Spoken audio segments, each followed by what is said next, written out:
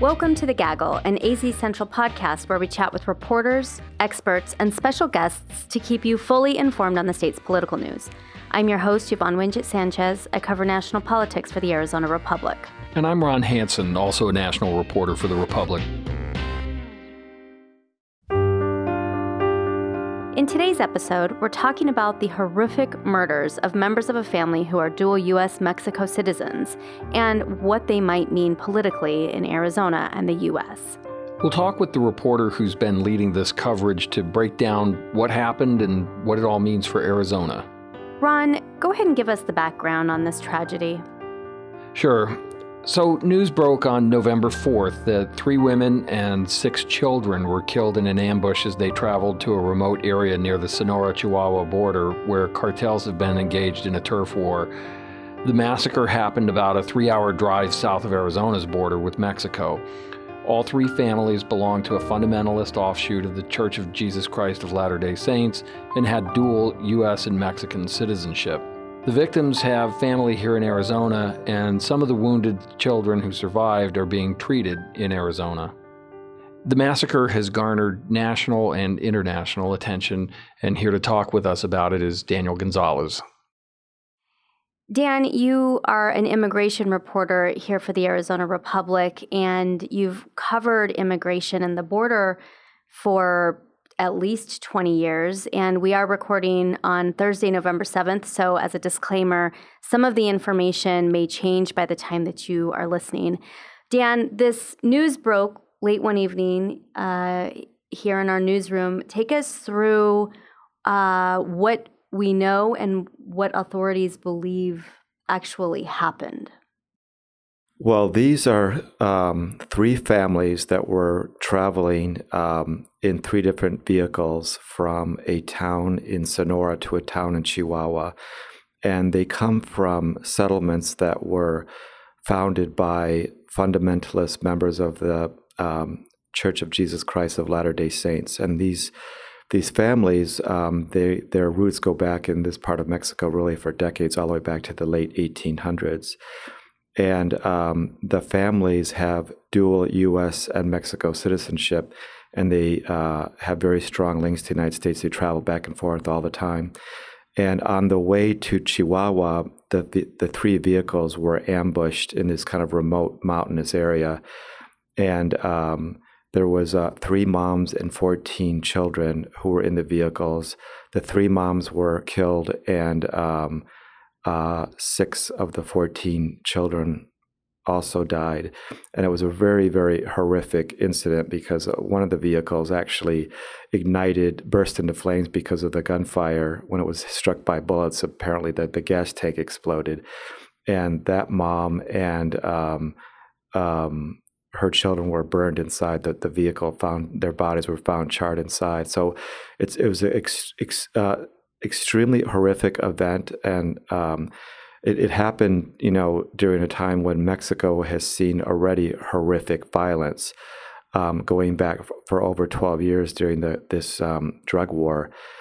But this really kind of seems to have set even another new low because of the slaughtering of women and children. So let's talk about that for a bit. This case does seem different for all of us. I mean, the fact that we're even talking about it is a sign of how unusual this matter is, sadly. This fundamentalist Mormon community, how long has it been in Mexico, and what more should people know about that?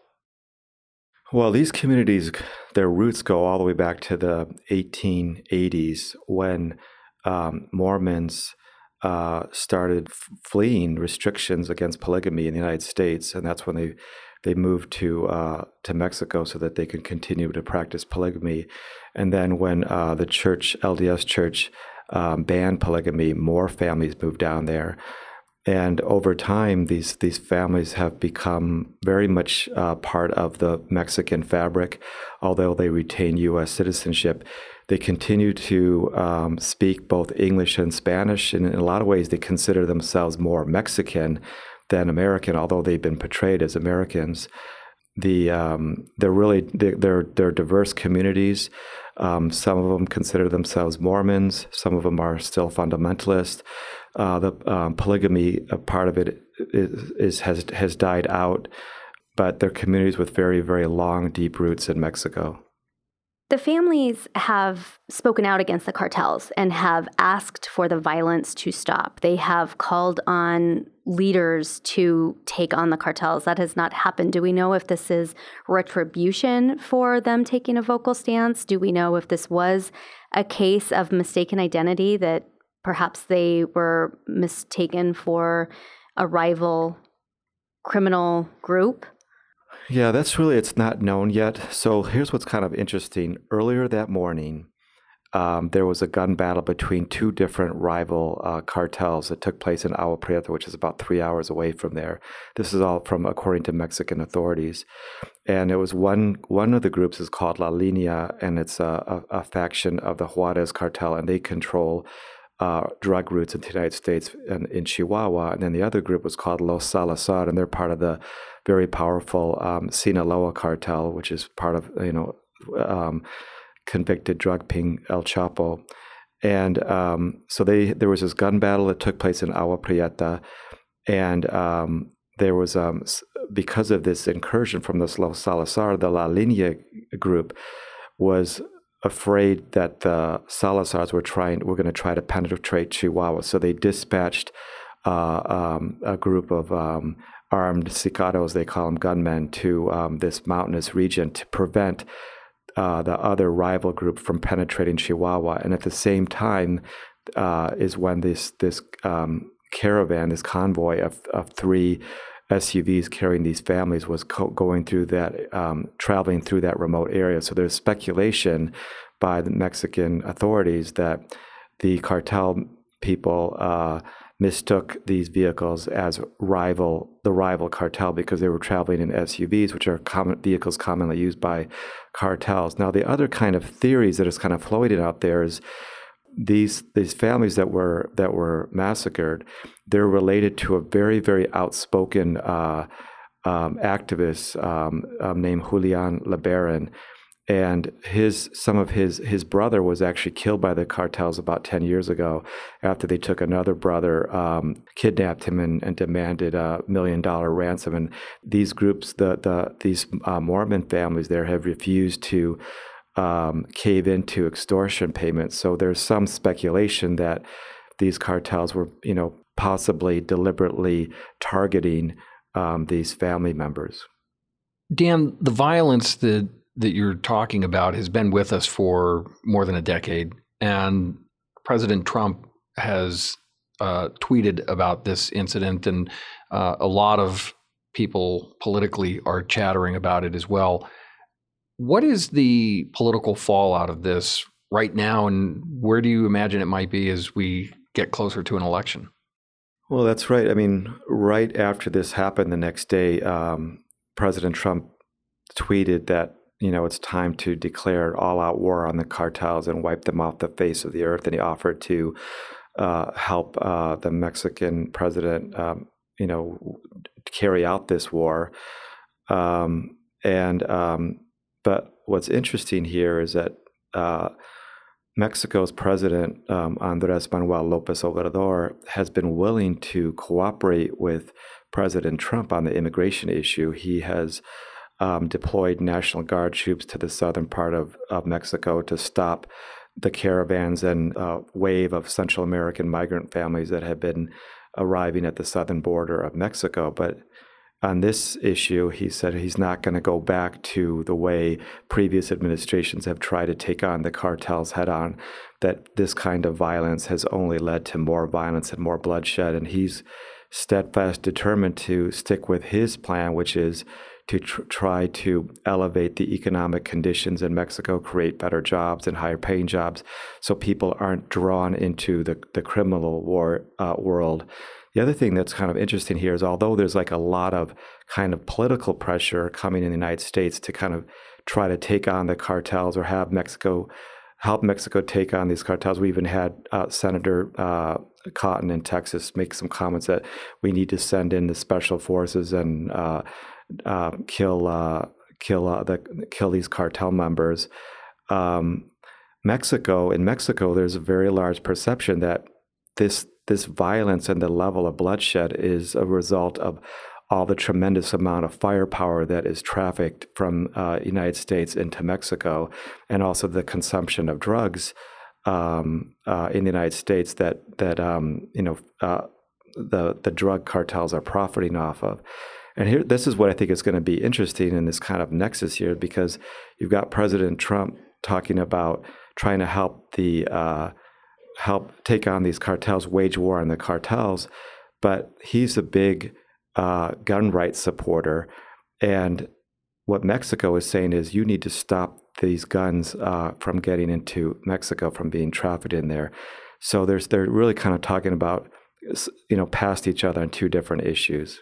Based on your lengthy experience reporting on Mexico and this relationship and various elements in that country, do you have confidence really that this case is going to be solved? I think that's a very good question. I think that's what I've talked to people who are from Mexico about this, and there's not a high level of confidence that this is going to be solved. The new president has said that his strategy is to use economic development so people don't are drawn to the criminal organizations, but he also wants to use intelligence to bring people who perpetuate these crimes to justice. But what happened recently when the Mexican government, they botched the arrest of one of El Chapo's sons, and hundreds of cartel gunmen flooded the streets of Culiacan. There was these battles, and Mexico was forced to release his son, and that kind of sent a signal in Mexico that the government is really weak on the cartels. And so I think there's a very big concern in Mexico that you'll see some people get arrested, and but there'll be low-level people, if they're even involved with this crime, and then that'll be the end of it. That's all you hear about it. I don't think there is a lot of confidence among regular Mexicans that whoever really ordered this, was behind this ambush, will really be brought to justice. What should Arizonans expect to be the fallout of this? We always hear during these kinds of spasms about Arizonans who may not be wanting to travel to Mexico or vice versa. These things can have an economic toll. It certainly can strain relationships between the countries and emanating here from Arizona. How does this one seem likely to play out given current conditions? Well, Arizona, as you know, it has very, very strong economic ties with our neighbors to the south, Sonora. There's a lot of trade that goes back and forth, major amounts of produce that come through our ports. Also, the maquiladoras and parts that come in that are manufactured in Mexico and come into Arizona. And those are all ties that have been building over the last few years. I definitely think it's going to have some fallout, some concerns about security in Mexico, and whether people are going to want to continue to both invest in Mexico and also to travel to Mexico. And that's some of the questions I hear all the time. Is it safe to go to Mexico? But I would say to that is, I travel to Mexico all the time. And although when you hear about these really high profile crimes, the tendency is to kind of think of the entire country is unsafe. And it's really kind of like when you think about the mass shootings that take place in the United States. Most people in the United States don't go around their lives, that we're being targeted in these mass shootings. It's when you happen to be in the wrong place at the wrong time. And that's really how it is in Mexico. For the most part, it's safe to travel in Mexico and to visit Mexico. There are over 1 million Americans living in Mexico. Many of them are retirees who are living very happy lives in Mexico. So I think those concerns are definitely going to be there. But overall, I think that most of Mexico remains a safe place to visit. And what is the future of this fundamentalist community in Mexico? Do we know yet? One of our reporters, Rafael Carranza, who traveled with some family members for some of the funerals that were taking place today, she told him, she lives in the United States, and she told him that she thinks this is going to,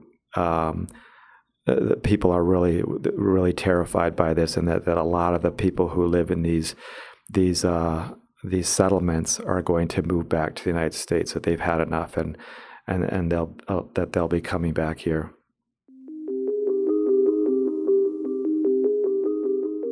All right, guys, let's talk about the potential political implications of this story. Do you see the conversation about border security, about asylum seekers, about some of these issues that have really been ingrained in the American psyche about our southern neighbors? Do you see that conversation shifting in a meaningful way heading into 2020 because of this massacre? Well, I think we were already going to see immigration be thrust back into the spotlight heading into the 2020 election, just on the immigration issue alone, because that was a signature issue for President Trump in the 2016 election. It's a major issue that helped get him elected. We're coming off a year where we had unprecedented numbers of Central Americans coming across the border here. And now we've got this horrible massacre, just a few hours south of the border. And I'm sure we're going to see this play very, very big, both sides capitalizing in this issue in the 2020 election. I listened in on a recent teletown hall that Republican Senator Martha McSally had on this issue. She opened the hour-long phone town hall about this issue, and she expressed sympathy for the family, and she talked about how horrific this is. And she really seemed to be using this story as a way to kind of get back to, as you mentioned, Dan, the signature issue for Trump, the closing the border, the building the wall, putting more resources, technology, drones, resources, bodies down at the border to secure the border. And she did get a question from someone who kind of echoed the sentiments of Senator Cotton. And this gentleman asked, hey, we probably know a lot more about what's happening down in Mexico than we let the general public believe. Why can't we just go down there and take these people out? And her response was, look, they're a sovereign country. We can't do that. That would be a last resort.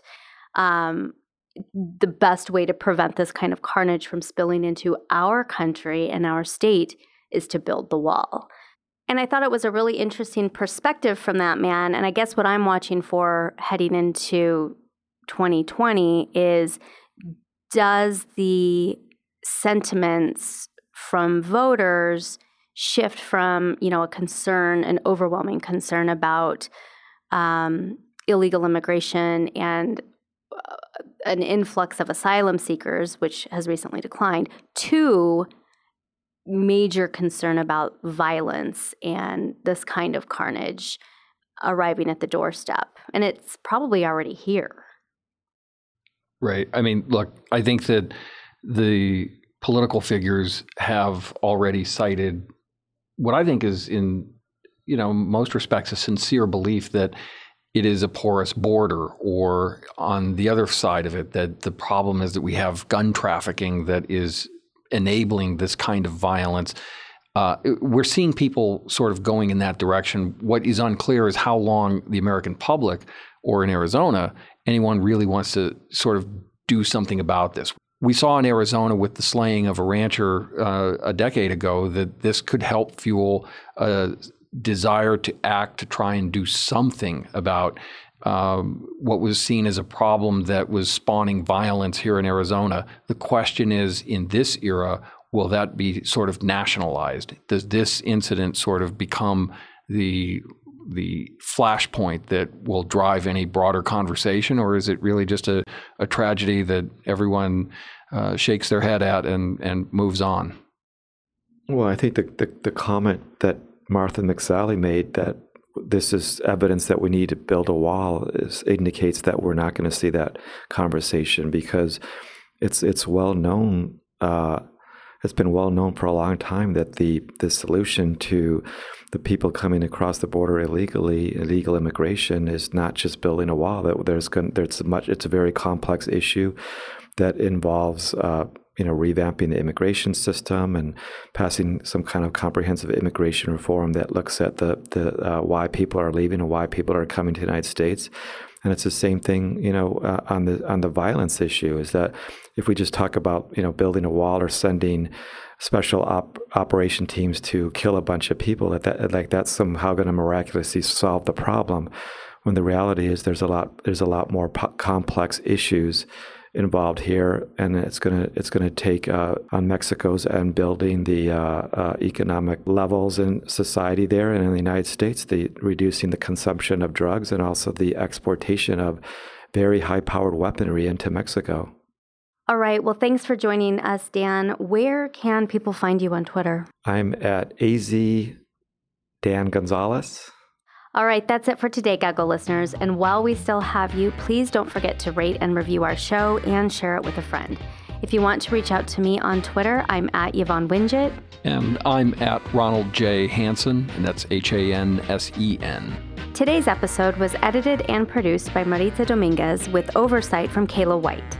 Thanks so much for listening to The Gaggle, a podcast from the Arizona Republic and azcentral.com. We'll see you next week.